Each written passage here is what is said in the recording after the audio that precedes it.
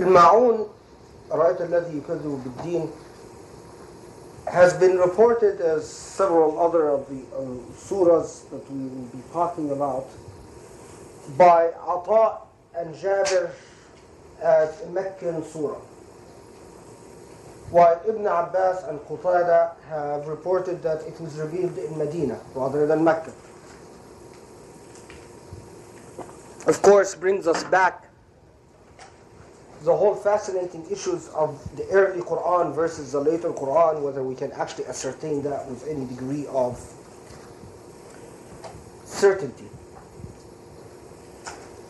Commences with أَرَأَيْتَ الَّذِي يُكَذِّبُ بِالدِّينِ. Have you seen?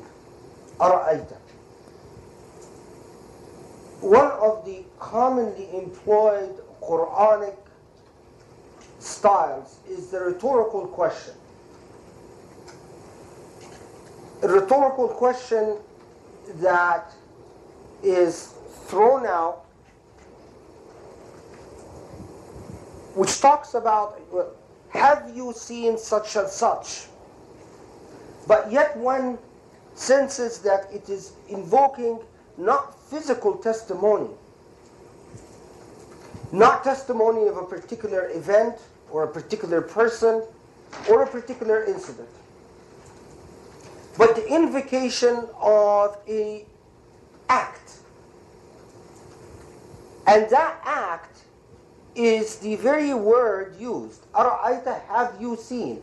The act of perception. The invocation of the act of perception itself. Then, by describing the object of the perception rather than identifying the object of the perception. So when it comes, it says, have you seen, not have you seen Muhammad, have you seen Umar, have you seen Adil? Here it would be what? Identifying the object of the perception. Right? It's an identification. Umar, Muhammad, Khalid. But rather describing it. So have you seen that who does X, Y, and Z? Here it is describing the object of perception. Then it tells you that what it invokes is not the perception of a person or an event, but a quality in itself. It is invoking upon you, it is calling upon you to engage in an act. The act is the act of perception. Have you seen? And the point of it is to identify a set of qualities or characteristics. Hence, the object of the perception could be another or could be you. And this is one of the rhetorical powers of the Quran.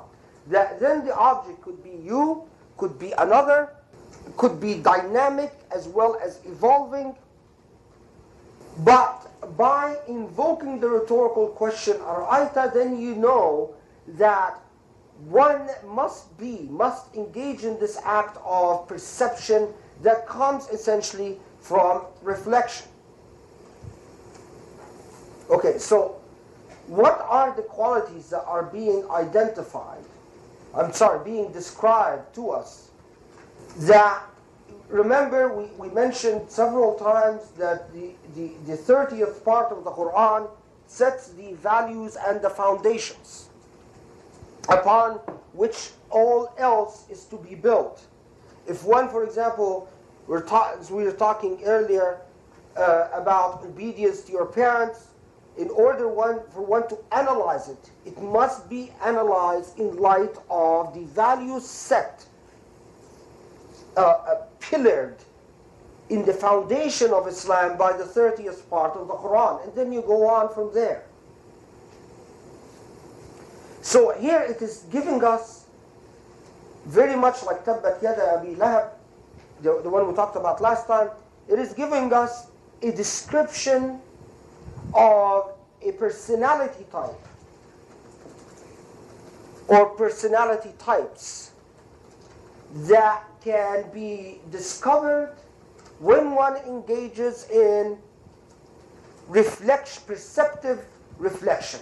You sort of, it's an elusive personality type, as we will see, that it identifies it as not an apparent thing like you see a sparrow or a tree. You know, it doesn't take much effort to identify a tree, especially if you're standing right out. But it is more like an elusive, it contains elusive and deceptive qualities that requires a degree of intense reflection in order to identify it and capture it and say, aha, I see this personality type either in myself or in others. That, as the case might be. Yeah. Is the reflection due to the fact that it's a characteristic that you're talking about, or is it an actual act of seeing? I'm not sure if that's really much of a distinction. Like if it had been a descriptive identification of the object, there would not have been as much reflection. Is that correct? No. No, there was an identification of the object, there would not be as much reflection. Right. But there is a descriptive identification. Because of the descriptive nature, there is reflection, because you have to find the commonality of attributes. It is not that the perception, the reflection, or the ability to perceive, and actually much of the Quran after that, constantly focuses on this notion of reflection and perception as the way to Allah, and the way to distinguish truth from false. I mean, it is remarkable that when you do an analysis of the Quran, you find that the Quran doesn't emphasize the text as the way to distinguishing wrong from right, but actually focuses upon reflection and innate, according to the fitrah, according to your innate sense. But this sort of tacking into or employment of the innate sense in a process of reflection that gives you true perception and understanding. And one finds this time and time again in the Quran. All I'm saying is there are more powerful examples of this elsewhere. But all I'm saying is that when it says ara'ayta, it invokes an act that it seems to deem, that Allah seems to deem necessary, and not for you to witness physical. In fact, the Quran rarely talks about witnessing as witnessing physical events. It often talks about shahada as if it is a witnessing that comes as the product of reflection and true perception. And that's why you say ashhad and la ilaha illallah. I mean, I bear witness. Well, you haven't seen Allah, and in fact you haven't seen the Prophet.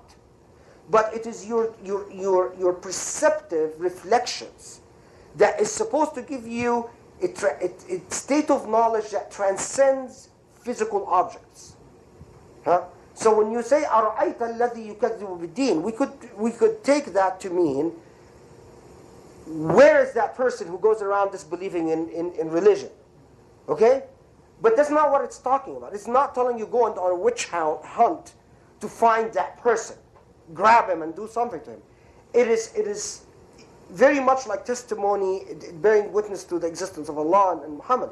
It is invoking upon you a state of awareness that transcends physical realities. Very much like the Shahada. And time we see that in the Quran. So the distinction between the two is what? Between what? Shahada and Al-Ru'ya? Yeah. The Shahada, of course, is the byproduct of Ru'ya. Okay, أَرَأَيْتَ الَّذِي يُكَذِّبُ بِالدِّينِ. That who disbelieves in deen. Now, remember that deen is from the word dain. Dain means what? Loan. Loan or debt, right? So here, it is not that and deen is the way which is defined or chartered for you by God. But deen also, if you remember when we talked earlier, when we talked about al-Fatiha, that it is also a debt, the accountability. Both are invoked in this expression. And that's why, for example, Ikrama and Mujahid, some of the very early transmitters on the Quran, emphasize the meaning of hisab, the meaning of accountability. Ibn Abbas, the companion and one of the most cornerstone commentators on the Quran, emphasized that yukadhu bid-din, it's to deny hukm Allah, to deny the power of God's command. So the first step for this personality or this quality or these characteristics that we are going to be able to recognize through the process of reflection that transcends physical realities, the first identification is that it is a person who, one, does not seem to readily recognize God's sovereignty over matters. In other words, obedience, this goes back to things I've been ranting and raving about, again, obedience to parents and things like that. That God's sovereignty as essential. That the deen, in the sense of the way, being defined not primarily but solely by Allah, is not readily recognized by this person. Two, the issue of hisab and jaza and iqab, accountability, are not readily in front of this person's eyes, not within this person's present consciousness. Why? Because when it says yukazzibu, it doesn't say أَرَأَيْتَ الَّذِي كَذَّبَ بِالدِّينِ. What's the difference between yukazzibu and kazzaba? A continuous present act, right? And consequently, it is not that this person comes to deen. It is not talking just about a kafir, in other words. It doesn't come to a person that says, oh, Islam, I don't believe in Islam. And in fact, it would become quite clear that it's not talking about kuffar at all. It's talking about Muslims. Of course, who can tell me exactly right away, right now, why? Because it's talking about prayer. Prayer, right. So it actually turns out that it's not talking about kuffar at all. It's actually talking about a Muslim, but we'll come to that. So, it is not talking about, have you seen that who disbelieved, kazzaba, in the past, in deen? It is talking about a continuous action. How can you continually disbelieve? When in fact, it talks about you as someone who prays. Now this is confusing. If I disbelieve in religion, but it then refers to me as someone who constantly forgets prayer later on. So it is not talking about a Muslim, for example, who comes and says, I'm a Muslim, but I really don't believe in this stuff. It is talking about something much more subtle than that. Something that requires ru'ya, that requires reflection in order to attain a level of perception. Because of this continuous notion, and if you think of us as human beings, you find that it actually makes a lot of sense. That accountability, jaza and iqab, either being rewarded or punished, or hukmillah, the sovereignty of God, for a practicing Muslim who's not all that great, is not a zero-sum proposition. In other words, they struggle with it. At times they recognize one day, or maybe actually to be more accurate, 1 hour of the day. They might be completely sincere in recognizing the sovereignty of God and in having accountability as a present reality in front of them. But the rest of the day, they are completely forgetful of that. In other words, while their senses come to life, every now and then, they listen to a good rendering of the Quran, a good recitation, so they're touched for half an hour or 5 minutes, whatever. They, for some reason, they're worried about something, or they depressed, or whatever it is. And, every 100 prayers they pray, one sincere prayer that really touches their heart. This is the continuous action of takzeeb. There is why this is not أَرَأَيْتَ الَّذِي كَذَّبَ بِالدِّينِ أَرَأَيْتَ الَّذِي يُكَذِّبُ بِالدِّينِ. That who is engaged in this continuous process of takzeeb, of disbelief in, and this is quite interesting. It could have said أَرَأَيْتَ الَّذِي أَنْكَرَ الدِّينِ or كَفَرَ بِالدِّينِ. That who here, then it is the one who disbelieved. But here it says يُكَذِّب, which means give the lie to.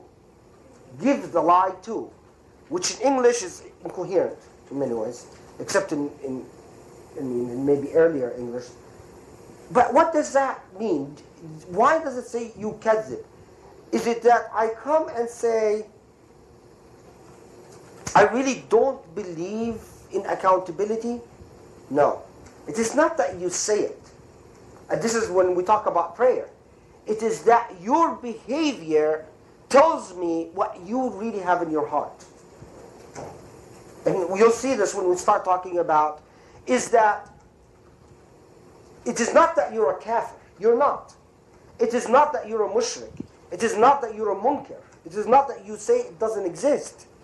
But your behavior tells me you don't really, in sincere fashion, believe it. How is that? I come and you tell me, it's raining outside. And I look at my wife and I say, is it? And she says, so I walk out without an umbrella. You come and tell me, I told you it was raining outside. I say, no, I believed you. Perhaps, in some really superficial way, I believed you. But when it came down to it, it was my wife who I believed. It was my behavior reflected essentially a sense of negation of trust. Likewise, these individuals, when it comes to their behavior, it really shows that despite of what they say, they are, in a fundamental way, iman or true belief, true awareness of accountability, of God's sovereignty, hasn't settled in their hearts. Now, in this context, I should tell you that there are many reports about who this verse was revealed about. I mean, who this surah was revealed about. One, and these are the ones that I could remember or could find in the books that I have here. One was Al-As bin Wa'il As-Sahmi. This was reported by Kalbi wa Muqatil. Muqatil, this is the guy that I have the manuscript by at home. The one who wrote in the 1st century.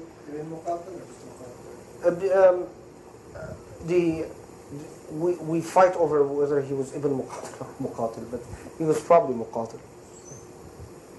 Okay, other Saddi, it said Al-Walid bin Mughira. I found this in Muqatil as well, when I looked at the manuscript. It said that Saddi said Al-Walid bin Mughira. A third report that I remember, but don't remember from where, said that it was Abu Jahl. Another report in one is by al-Dhahhak said it was Amr bin Ha'iz. Another report said no, the surah was revealed about Abu Sufyan. Now here, what is problematic about all these reports, and that's why eventually none of them are really relied on, is Al-As bin Wa'il al-Sahami, Al-Walid bin Mughira, Abu Jahl, and Abu Sufyan were all non-Muslims. If this verse, if the surah was revealed in Mecca, then they were not Muslims. If the surah was revealed in Medina, they were still not Muslims. And it is not believable that it would have been revealed about Abu Sufyan after he converted. Right? And Abu Jahl eventually gets killed in battle.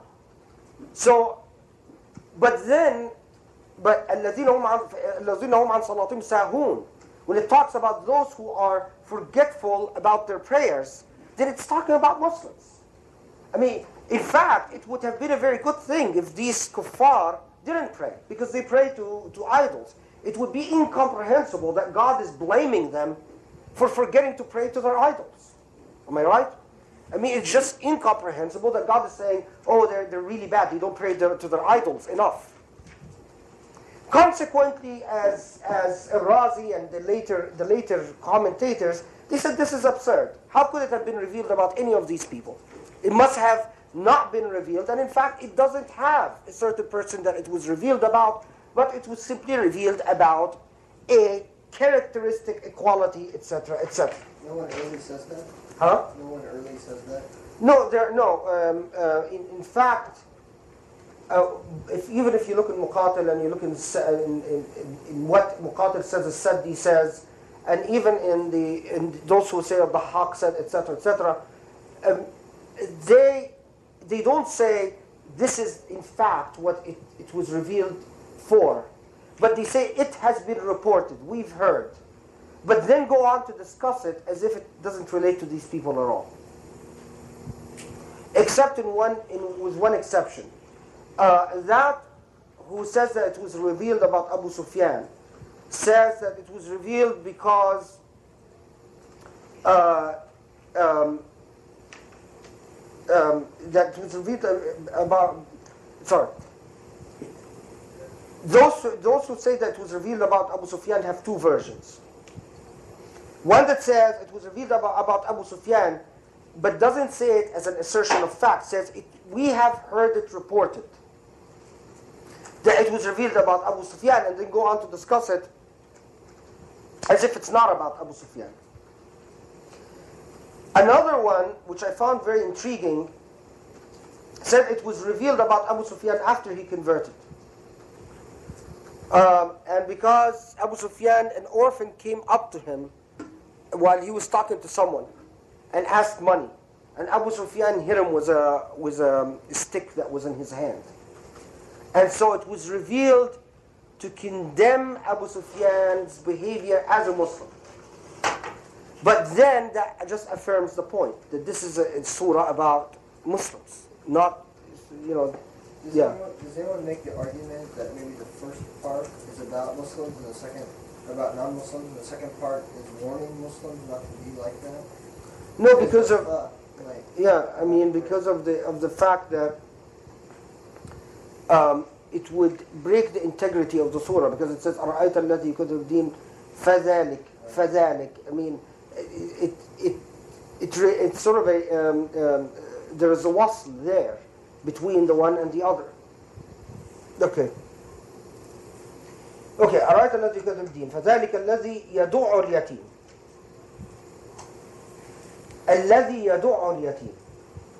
That who, how is it translated in your translation? Then such is the man who repulses the orphan with harshness. Okay. In one of the readings, in one of the qira'as, it is يَدَعُ الْيَتِيمَ. Yadu'u is the way it is in most Qur'ans now, but one of the readings is Yada'u al-yatim. Yada'u al-yatim means to leave the orphan, or to abandon the orphan, or to ignore, desert the orphan. in both cases, it means the idea of not take care of, with some assertiveness in doing so. So, for example, Mujahid says that it means humiliate or degrade or disrespect, yuhaqqir al-yatim, that does not think much of the orphan. That's Mujahid had reported that. As-Saddi says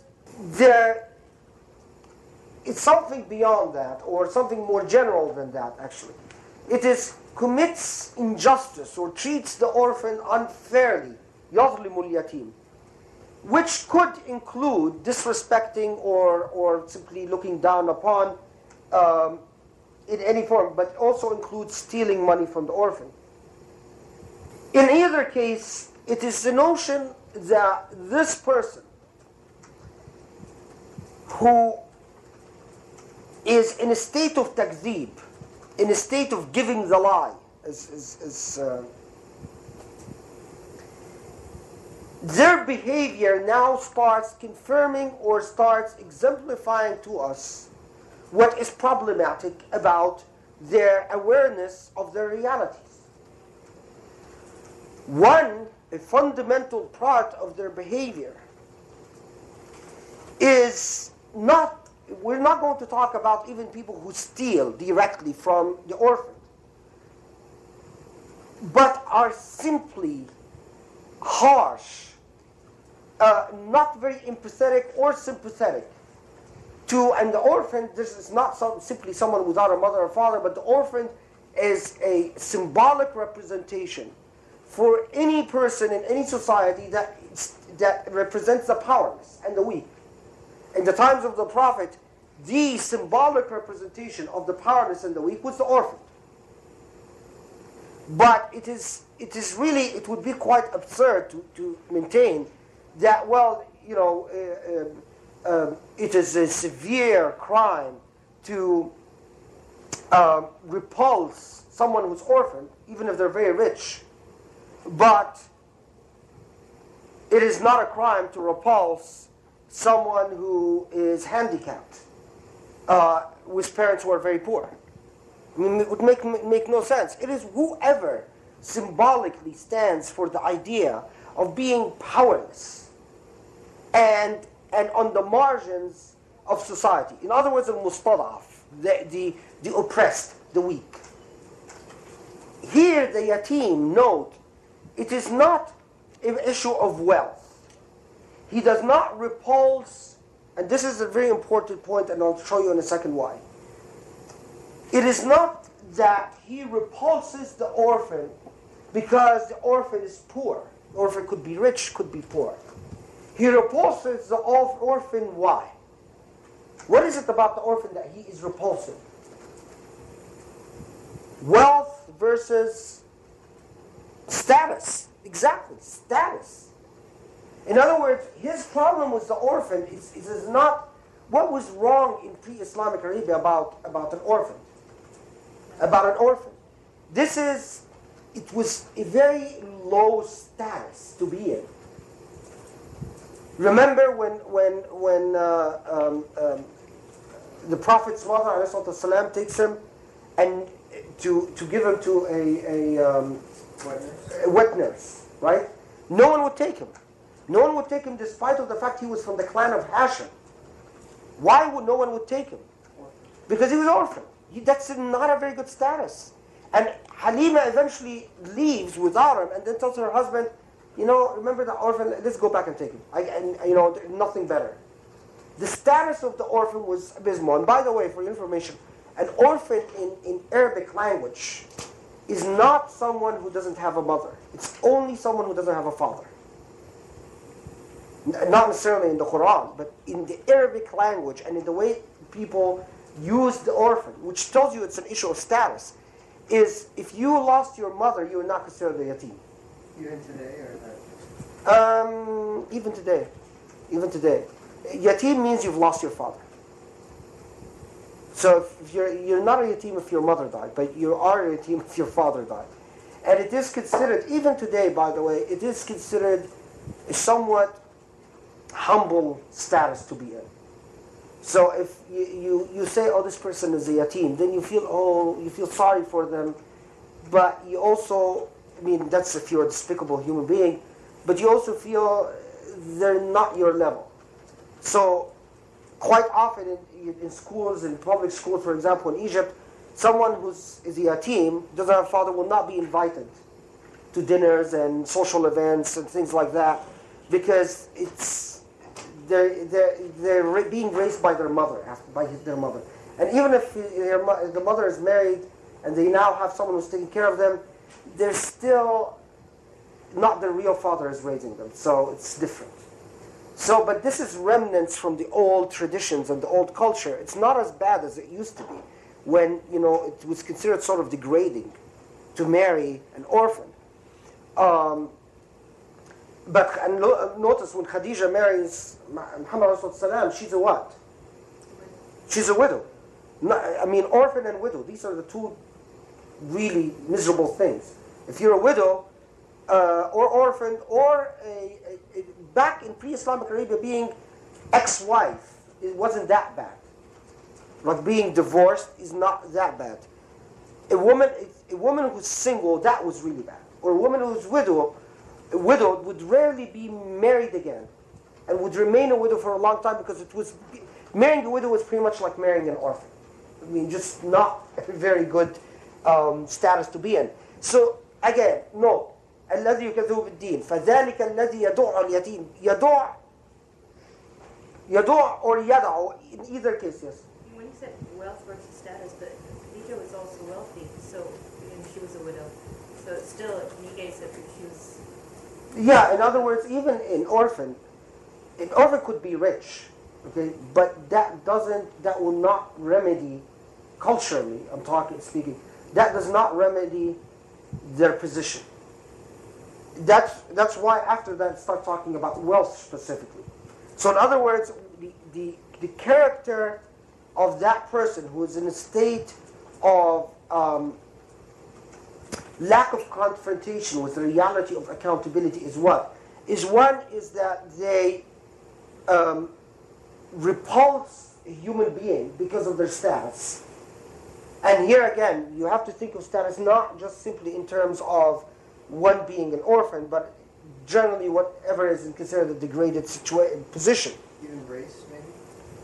I would extend it even to race. In other words, they take a position because of someone's status, regardless of the wealth. In addition to that, وَلَا يَحُضُّ عَلَى طَعَامِ الْمِسْكِينِ. Here we get wealth. The additional characteristic about them is, can you read what this says? And it encourages not the feeding of the indigent. Okay. Here, and note here, does it say, and repulses the indigent? No. It says, and does not encourage. وَلَا يَحُضُّ عَلَى طَعَامِ الْمِسْكِينِ. Now, here it's not simply encourage, but to advocate, to call for. Now, if you think about it, try to construct a literary image, and you'll understand what the surah is talking about exactly. A literary image in mind. A rich snob whose nose is sort of high in the air, who evaluates everything according to status. Feeding the indigent, the poor, is not a matter of moral imperative, and it is not a matter of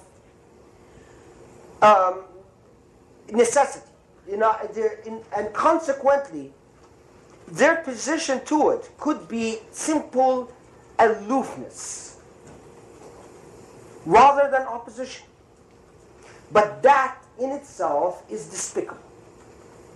In other words, and this is actually how majority of the people are. It is not that you come and tell them, should we feed the poor? And they say, absolutely not. They are simply aloof to it. Do you understand what I'm saying? They are alienated from the idea. They have no intimate connection to the notion of feeding the poor. They might do it, and here note, their characteristic is not that they don't give money to the poor, they might. But it is not a cause for them. It is not really an issue. They are aloof from the issue. They might do it if some poor person comes and says, can you give me some money? They would. While looking down their nose at them because of their status. Here's the verse before it comes in. They might give them money. But to them, this is not a social cause, or this is not a cause at all. It is not a main issue. They are aloof, and what is the word I'm looking for that means same thing as aloof, but even is closer to meaning? Detached from the whole notion. Indifferent. In many ways. In other words, they are, despite of the fact that they could be in a position to turn it into a cause, they're not. So here you start understanding again the boundaries of this characteristic that the Quran is talking about. One is that person's actions do not confirm a claim of belief. Their actions are inconsistent with their claim of piety or belief. Two is they repulse human beings, or keep human beings at arm's length. What is repulsing someone but keeping them at arm's length? They try to come close to you, you say, stay where you are. Because of that person's status. They might give money to the poor, but it is not a real cause for them, nor an issue. Their attitude towards it is more one of indifference and aloofness. This sort of a non-issue in many ways. Okay.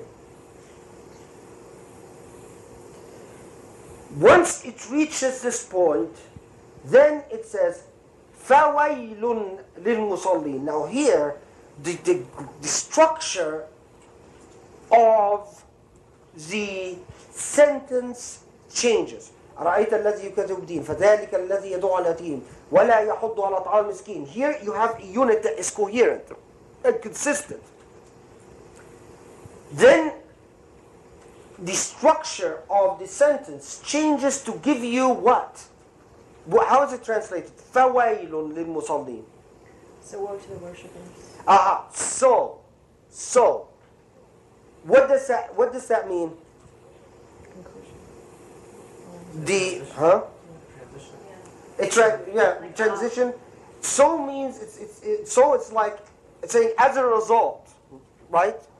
As a result, as a consequence. If this, then. Yeah, it's sort of the logical structure of if this, if A, then B.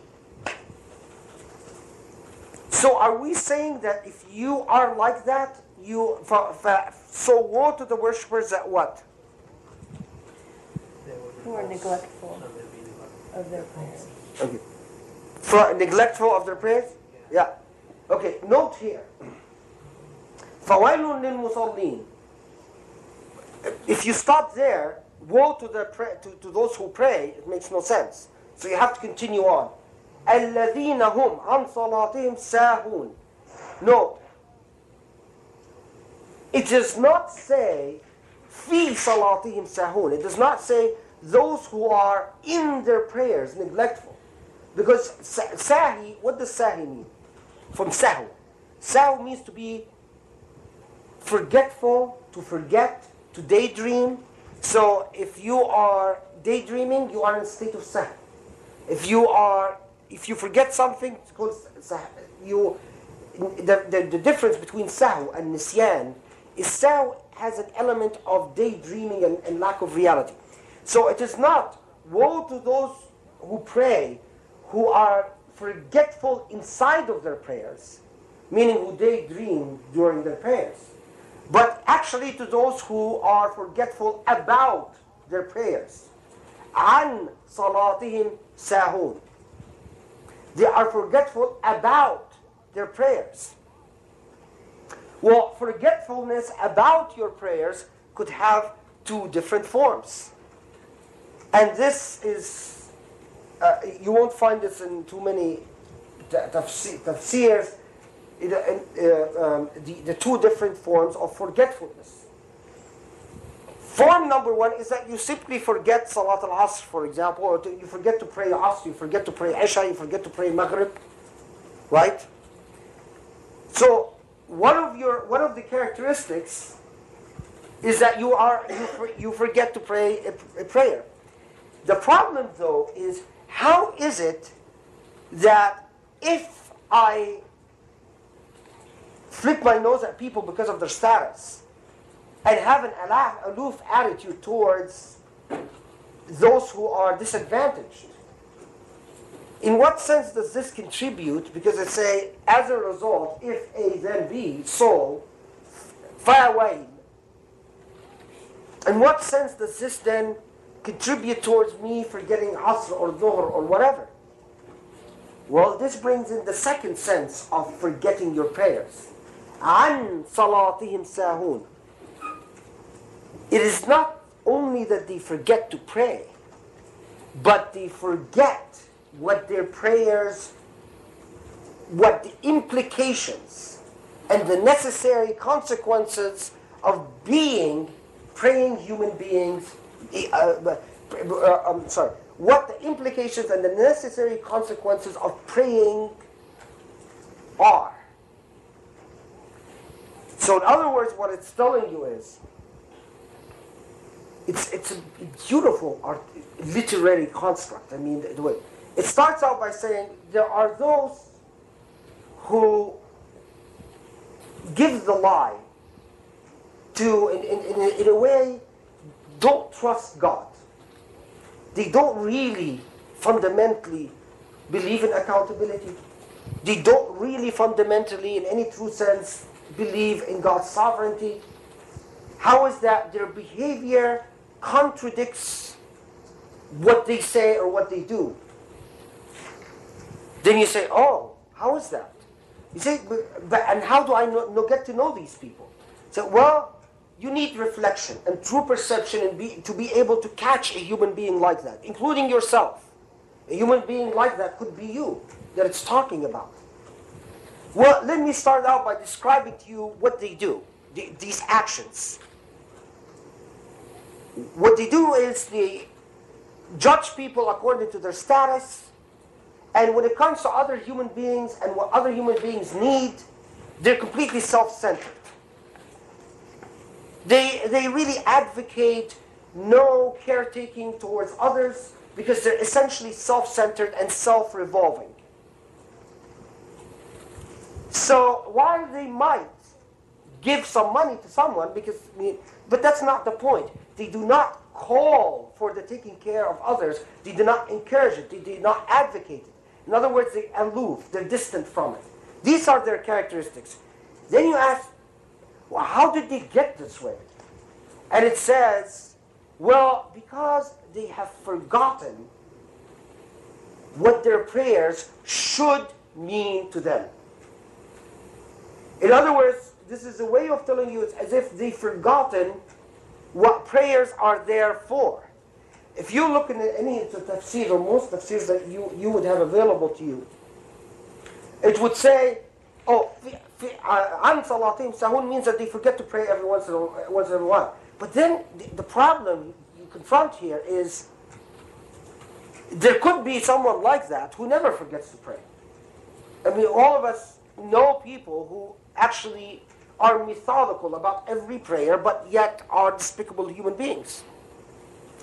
Alternatively, you could have people who are actually quite the contrary to what is described, but yet forget to pray every once in a while a prayer, and then they say astaghfirullah and they pray at qadr. I mean, of course, if they don't make it up at all, we're talking about major sin. That's something different. So how could the surah be limiting itself to this? And here you realize that no, it's saying عَنْ صَلَاتِهِمْ سَاهُونَ means that they are not cognizant, they do not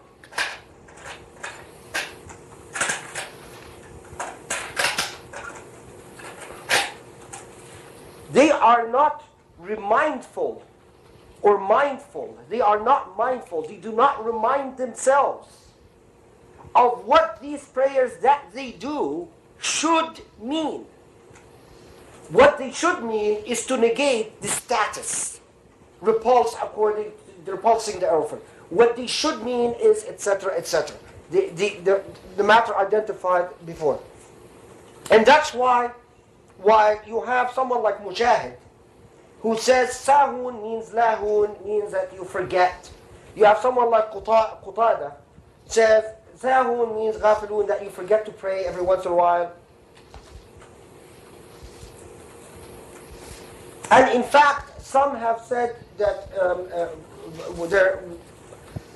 so the Prophet ﷺ is reported to have said, well, this verse is talking about those who delay their prayers to the last minute. The problem here, number one, is that not everyone accepted the authenticity of even if they accepted the authenticity of the hadith, they didn't accept the authenticity of the report that says that this hadith relates to this verse. But you should know that one of the reports says that this is what the Prophet said, that this verse is talking about those who delay their prayers to the last minute. But of course, as you would expect, that Ibn Ali and Ibn Abbas, both from the early companions, they said, well, there are two things here. One is that who delays their prayer to the last minute, they feel no enthusiasm about praying anyway. I mean, they're doing it more as a formality. And prayer lost its meaning for them. It's an act they perform, but it does not educate them. It does not tell them, it does not teach them morally anything. It does not provide a moral instruction to them. So what is this verse really talking about? Not just those who delay their prayers to the last minute, but those who learn nothing from their prayers. This is very much like, I mean, you find this in a lot of contexts, in a lot of among Muslims. You find Muslim who, out of some reason or another, prays 5 times a day, but will literally finish praying Isha and go commit sin, or finish praying Dhuhr and go commit sin.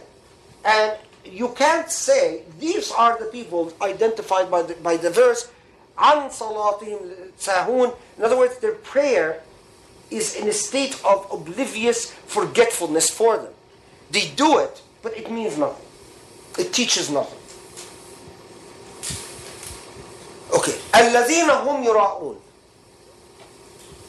Then now it's describing to you those who are forgetful about their prayer. الَّذِينَ هُمْ يُرَاءُونَ. Those who are hypocritical. How is it translated? Those who want but to be seen of men. Yeah, in other words, the translation is referring to something very, very specific form of hypocrisy. That they pray primarily so that people will see them praying, but other than that, it means nothing to them. But there's another form of hypocrisy, and that's when you deceive. What is hypocrisy? Hypocrisy is deception, right? Hypocrisy is fundamentally deception. When I pray in front of you in order to deceive you so you think I'm religious and I'm not, I'm deceiving you, and that's a hypocrisy. It's representing what is not. But you could also be hypocritical with yourself by deceiving yourself. So that, in other words, you pray to tell yourself you're a good person. But you are really a hypocrite with your own self because you're not. Let me give you a very concrete picture, and you run into kids like that all the time. You find a kid who prays 5 prayers a day. They usually will do their prayers the last minute, and usually do it very fast. Have you ever had the displeasure of seeing people pray, and then you start reciting the Fatiha with them, like they're praying in the mosque, and you're looking at them, and you notice they're going up and down very quickly. So you start reciting the Fatiha, and you're halfway during the Fatiha, and they're in ruku' already. And you can't figure out how the heck did they say it so quickly? And then you discover that these people commit sins that go as far as sometimes as fornication and drinking alcohol or etc., but yet they pray. Or some other lesser forms of sin. I mean, it doesn't need to be that far. But yet they pray. Here, the hypocrisy, and they might just pray privately, just at home. The hypocrisy is directed to themselves. Prayer is a form of sustaining to themselves their own self-worth. Of telling themselves, we're not bad people. But in fact, they are deceiving themselves and lying to themselves and being hypocritical with their own selves. And that's why, from, again, Ali and Ibn Abbas, from the companions, and then later on many of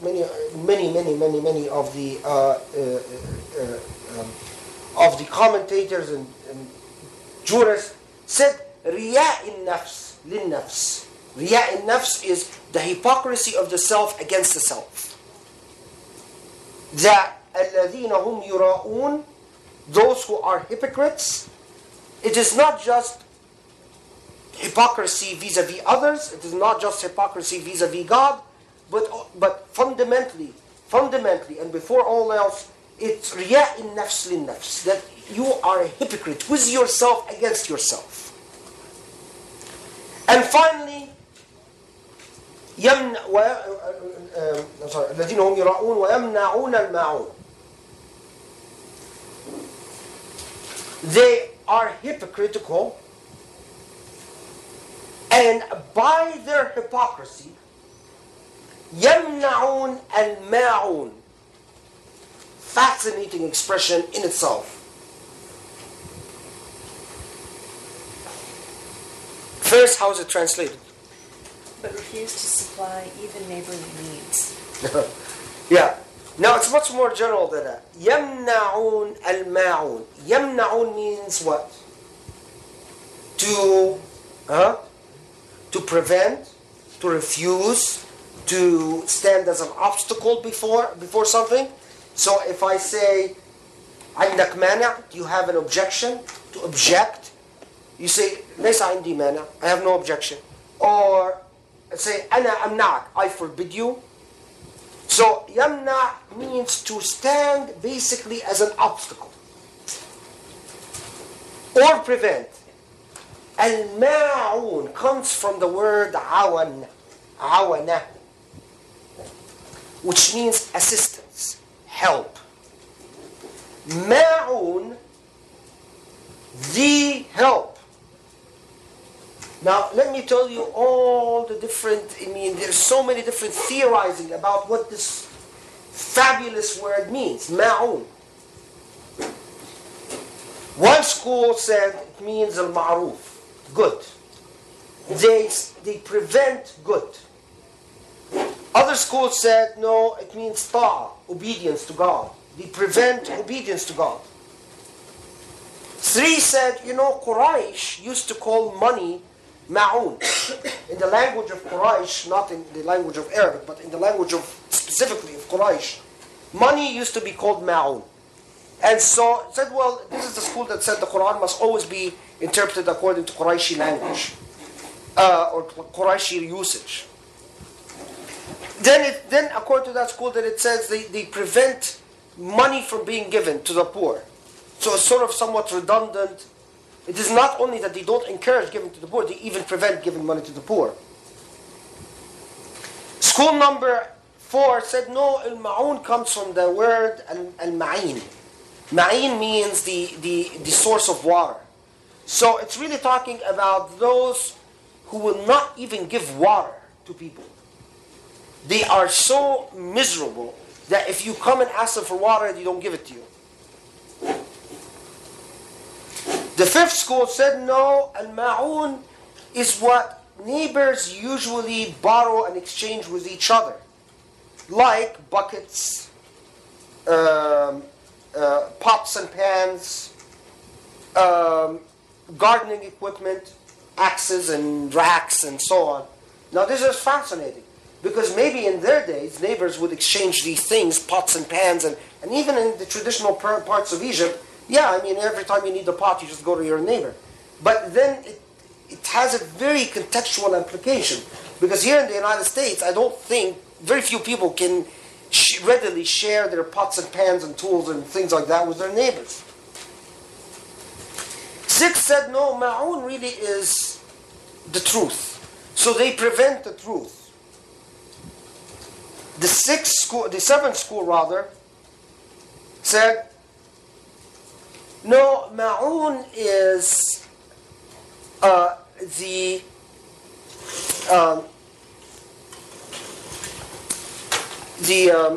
is the word I'm looking for? When the principle of money.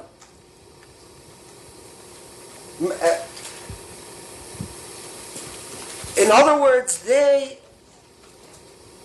ma'un is the benefit that comes from money, the opposite of principle, in that they prevent people from being able to acquire benefits from their principles. Here, then, it refers to the orphans, that they make every sure, if the principle of the money of the orphan, which is entrusted to them, is invested, they steal the profits. So then it becomes a very specific meaning. The 8th school said, no, yamna'un al-ma'un, in other words, they do not like to help, even when it doesn't really cost them much to help. Even when it's really not much of an inconvenience for them to help. The 8th school, these were the legally minded, those who had studied law, said no, ma'un is that in Islam there are certain things which people have a right to. And if asked, you must supply. Otherwise, you incur sin. In other words, it's not that you have discretion. According to these jurists, these things were water, salt, and fire. And you can, of course, see the context of the age they're in. Fire was something, if your fire goes out at your home, you literally need to go borrow fire from a neighbor. Literally. Before, of course, the invention of, not the invention, but discovery of, what is this matches made of? Phosphorus, right? So you literally need to go to a neighbor to borrow fire. So when your neighbor denies you a fire, you've got a serious problem, especially if you and your neighbor are the only inhabitants for several miles. Salt, for apparent reasons, the necessity of salt as a spice for the ability to even consume or in fact purify food, clean food. And finally water for, okay. So, however, none of these 9 schools are inevitable. In other words, yes, they might give you a sense of ma'un. And again, you know my approach to these things, in that I always have a tendency to say all of them are meant, could be meant by the word in different degrees. One must look to the essential value conveyed. They are hypocrites with themselves, and one must also find systematic coherence. They are hypocrites with themselves. We understood this, and with others. They deceive themselves. We understood that. When they do that, when they live a life in which they repulse human beings or keep people at arm's length because of their status, when they live a life where they are aloof and detached from who's poor and who's rich, in other words, taking care of the poor particularly, when these people pray, do formal prayer, but their prayer is self-deception as well as deception of others, what is the net result of that? The net result of that, remember that one of the definitions, one of the meanings of ma'un is ma'ruf, which is generally good, is whether advertently or inadvertently, their behavior stands as an obstacle to the spread of true and good values in society. From a direct point of view, when they evaluate people according to status and not assist the poor, etc., etc., you can see the connection very clearly, very simply. But from a non-direct point of view or an indirect point of view, is that when they transform their prayers into this mechanical act of hypocrisy, what is the net result of Islamic values in a social setting? It loses its meaning, it loses its spirit. Now, as you would expect, if you knew Ibn Taymiyyah rather well, Ibn Taymiyyah is one of the main advocates of this position. Ibn Taymiyyah saying, comes in and says, it is not that وَيَمْنَعُونَ الْمَعُونَ means that you don't give salt and water. Yeah, maybe that's one of the things. But it is that generally, by acting out or giving legitimacy to hypocrisy as the order of the day, you have negated the value of, or you have emptied Islam of its spirit as well. My addition, of course, is I mean, it's complicated because the way Ibn Taymiyyah says it is similar to that, but not exactly. And then, of course, the notion that the word in the Quran itself can embody all of these legitimate meanings that apply to different contexts. I mean, that apply in different contexts as the situation requires. So, yes, one of the consequences of that, of this sort of form of hypocrisy, is obviously, is that one shows, one does not give salt and fire and so on. But one can't limit it to that because it says, وَيَمْنَعُونَ, they prevent. Their behavior results in an active prevention of good, ma'ruf. And what is good and what is ma'ruf? It is Islamic values. And how do their behavior prevent that? Is it that they go around telling people to be evil? Not necessarily. Perhaps it could be, but not necessarily. It could be simply by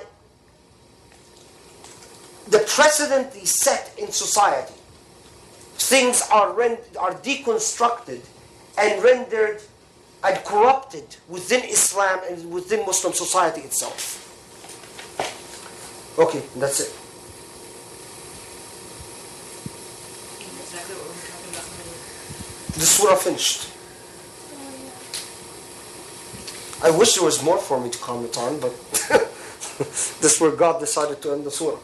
Now, inshallah, next week, I'm going to try to cover two surahs for a reason. Is that Ilafi Quraysh, according to an influential school, is that it is part and parcel of the surah before it, which is Alam tara kayfa fa'ala rabbuka bi ashabil fil. So, in fact, the majority of commentators say you cannot understand one without the other. In other words, these are like Qul a'udhu bi rabbil falaq and Qul a'udhu bi rabbin nas. They're the dual. These two surahs are duals. They sort of go hand in hand. However, if I find that I can't do it time-wise, then we'll do one and then another, and then we'll just connect them like we did with Qul a'udhu bi rabbil falaq, Qul a'udhu bi rabbin nas. Yes, sir. I have two questions. One was at the very beginning, I didn't quite get the people who mentioned that this was a Meccan surah. I think different names. Oh. Okay. Oh, Ata and Jabir. Ata and Jabir. And the second question I have is, The companions. I wasn't sure if you were going to, or if you already done it, but you were about to go on to the verse, I think it was Yudal? Yeah. Before you went on to verse 3, you were just about to talk about about under the Yadul al-Yatim, and you didn't quite get the verb. Yeah. I was wondering if you wanted to talk about that still. What? In verse 3. No, verse 2. Yadul. Oh, yada'u, Yeah. as opposed to yadu'u. You didn't. You started saying something about it, and then you just kind of went to the next verse, and you didn't say what you were going to say about it. Say about what? That word. Yadua. Oh, yadu'u simply, no, what I was saying is that in the Quran that you have, it's yadu'u al-yatim, right? Which means to repulse the orphan. And then I started talking about the orphan being in status and all that. And then in another qira'ah, one of the qira'ahs, it's yada'u al-yatim. Yadu'u,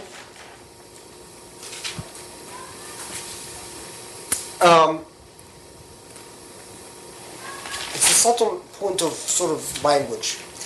Yada'u means to leave.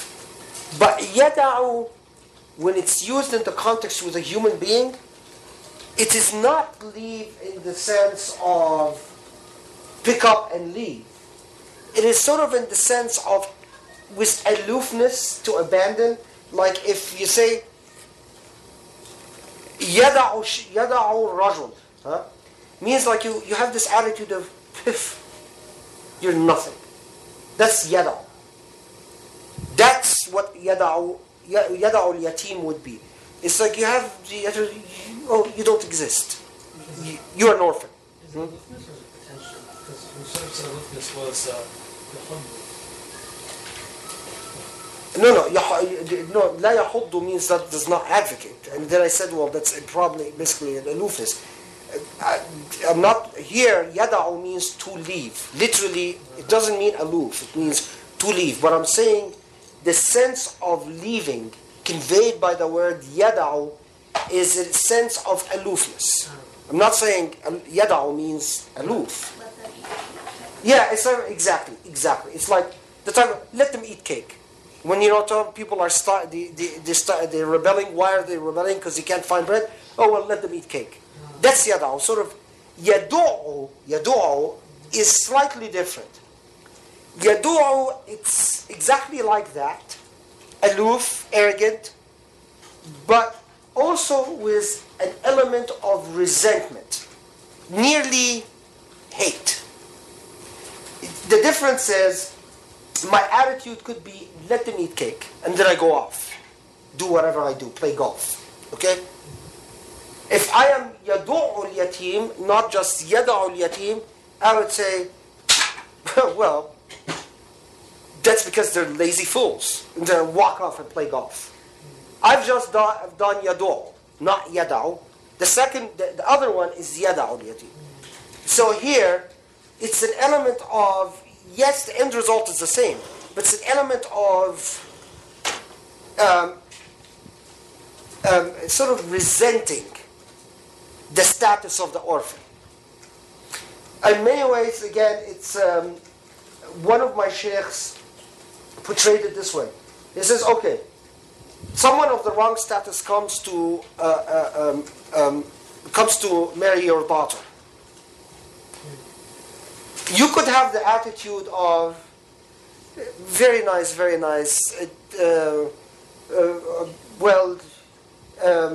it's not going to work, it's not going to work. Well, why? Well,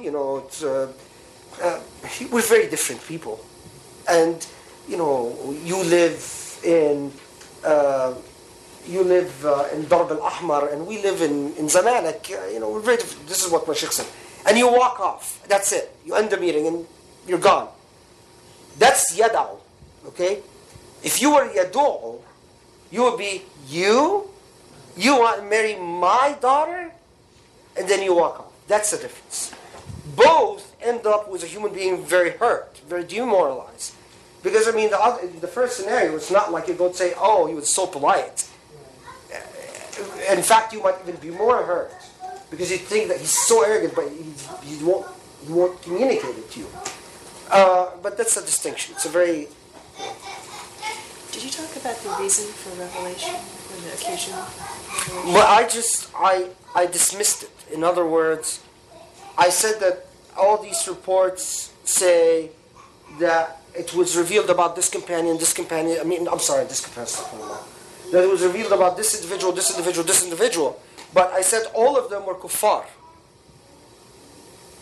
All of them were non-believers, except for one report which says it was revealed about Abu Sufyan after he converted to Islam. When an orphan came to ask him something, and he just pushed him away with a stick. He didn't hit him. He shoved him away with a stick, stay away from me.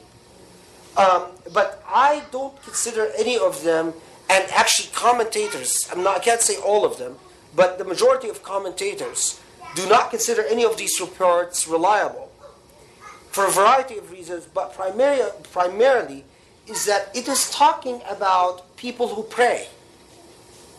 Is that the prayer is hypocrisy. So how could it be revealed about any person like Abu Jahl, who's a kafir? Because these people don't pray, they pray to idols. So what I'm saying is that the occasion for revelation is non-specific.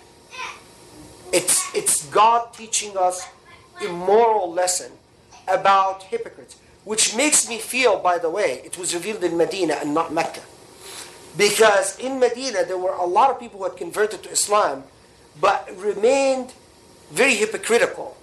In the sense they go to prayer, they attend prayer with the Prophet, but their behavior was despicable. I mean, in fact, there was a whole, even their behavior, when some of them went around accusing the Prophet's wife, Aisha, of having an affair with someone. I mean, how can you say that the prayer stands for anything? Or their arrogant attitudes that, and particularly, by the way, after Mecca fell, which I think this is a revelation that late. I mean, that's just my own ijtihad on it. After Mecca fell, a lot of the people who already were Meccans, and remember the Meccans were the most classist, arrogant, self-centered human beings on the face of this earth. I mean, everything was, who's your father and what clan do you come from? That was it. If you were from, is he okay? Chief, get down. Jeez. If you were from Khuza'a or from Hashim or Banu Talib, then you're in the, is he down?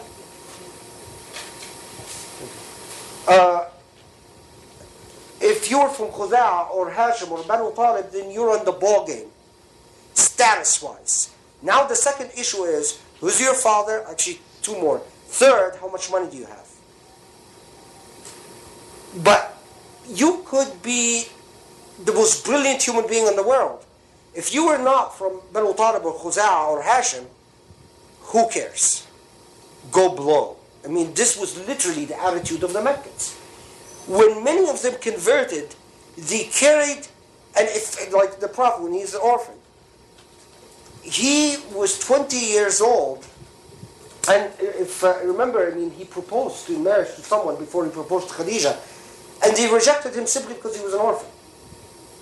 If you are an orphan, this was one of these categories, status, which is, I mean, it doesn't matter how rich you are, it doesn't matter how much money you inherited from your father, you're poo-poo. Like, literally. And so, when a lot of these people later on converted, particularly when these mass conversions that came late, like Hind, right? They changed nothing. They prayed, they fasted Ramadan, with a lot of whining and complaining, but really did not change any of their essential characteristics. And several surahs, and you'll see this in the Quran, several surahs come in and slams these people. I mean, you're hypocrites. I mean, and part of it, it's a famous surah, don't say you are mu'mins. Say you're Muslims. but Iman hasn't entered your heart. And this is ultimately when the Prophet, because one of the parts of the seerah, which we will not get into in the life of the Prophet class, is the Prophet is really unhappy with these segments. And Allah comes in several times, and then the declaration is made in the Quran. You say you are mu'mins, no you're not. Learn to distinguish between Islam and Iman. You are Muslims, but you have nothing to do with Iman. This which the Prophet didn't dare say. Because you remember the Prophet, every time everyone would tell him, well, they're hypocrites, he'd say, well, how do you know what's in their heart? How do you know what's in their heart? That was consistently his response. And then Allah came and said, well, you do not know what is in their heart. Allah knows what's in their heart. And they have nothing of Iman, they only have Islam. And this despite of the fact that they prayed and all of that. But it's a long, and we'll comment upon it as we talk about other surahs. The Qur'an's, it's Allah knows, and probably, knows that now the religion is growing very fast. And the core values of the religion must be preserved and solidified and consolidated. Because ultimately this is what's going to live. This is what's going to survive. And so there are a series of revelations distinguishing between the different levels of Iman. Among them is the one that I gave a khutbah about, the one which says there are those who are real hypocrites, simple hypocrites. Those who are mixed. They combine good with evil. And then there are those who are truly believers. And that's one of the things that in the modern age it's not fashionable to study anymore. But it used to occupy an enormous part of Islamic discourse because of the fact, you remember that the Muslim empire was quite huge. And there were a lot of people who would, literally, you would have populations, whole populations convert at one time. Muslims wanted to make sure, and particularly their main concern is that these huge populations that were converting, that they would not bring in corruptions to Islamic values. And consequently, in pre-Islamic time, in pre-modern times, there was a lot of discourse about these issues relying on the Quranic discourse on it. This is one of the main things, for example, between the Shafi'is, the main fights between the Shafi'is and Hanafis. That when the Hanafis came and said that wealth and family lineage could be one of the reasons to rule against a marriage. This is the issue of kafa'ah, right? Eligibility. The Shafi'is, and as well as the Hanbalis, by the way, were outraged by this and looked at this as a Hanafi incorporation of the culture of Al-Hind and Sindh, which is modern India. It used to be called Hind and Sindh. And the culture of the Persians. Well, the Persians became a passé issue because the Persians converted to Ja'fari Islam during the Safavids. That wasn't that long ago, despite the fact that people think that Persia was always Shia. It wasn't. So it became a non-issue.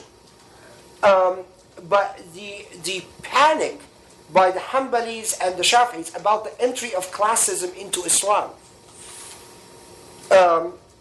Malikis less so, because Malikis were very mixed. They entered cultures that were already quite egalitarian in certain contexts and already not in certain contexts. In sub-Saharan Africa, for example, where Malikism spread, there was already quite a bit of egalitarianism. So the issue did not concern them as much.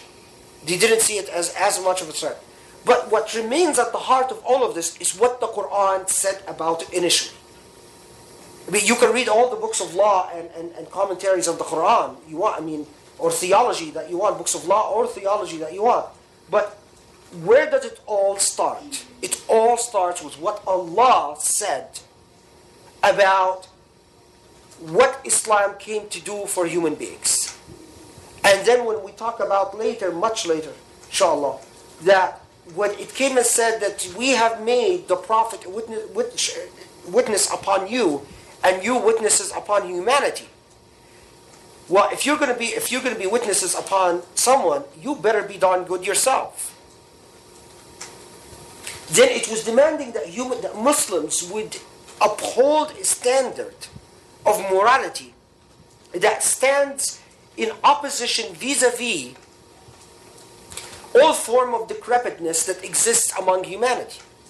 Because we have made you witnesses upon humans and made the Prophet witness upon you. In other words, for the Prophet is going to bear witness upon our decrepitness or our faults in the final day. But we are supposed to be not superior to humanity, but we are supposed to be the conscience of humanity. Literally, the Prophet is our conscience, and we are supposed to be the conscience of humanity. Sort of the voice of right and justice, whatever humanity does. You say this and then you nearly want to chuckle and laugh, because far from it. I mean, we are probably the voice of insanity and lunacy among of humanity. But this is how the Quran actually structured the whole deal. In the 30th part, it comes in and says, here are the values, the core values that you must learn. And then it comes and imposes a logic of viceroyship and shahada and bearing with testimony, and then brings these values within a set of social order and legal regulations, which it explains, founded on a religious belief system which is already established in Qul Huwallahu Ahad and these early surahs.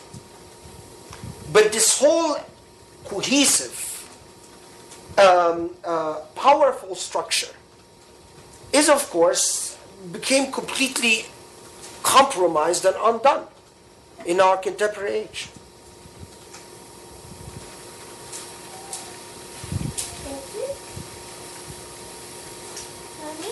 Well, we pray Maghrib and then we are free to frolic. I have no idea. What do you mean? Baba, You're waiting? Baba, wanna see another movie? I don't know.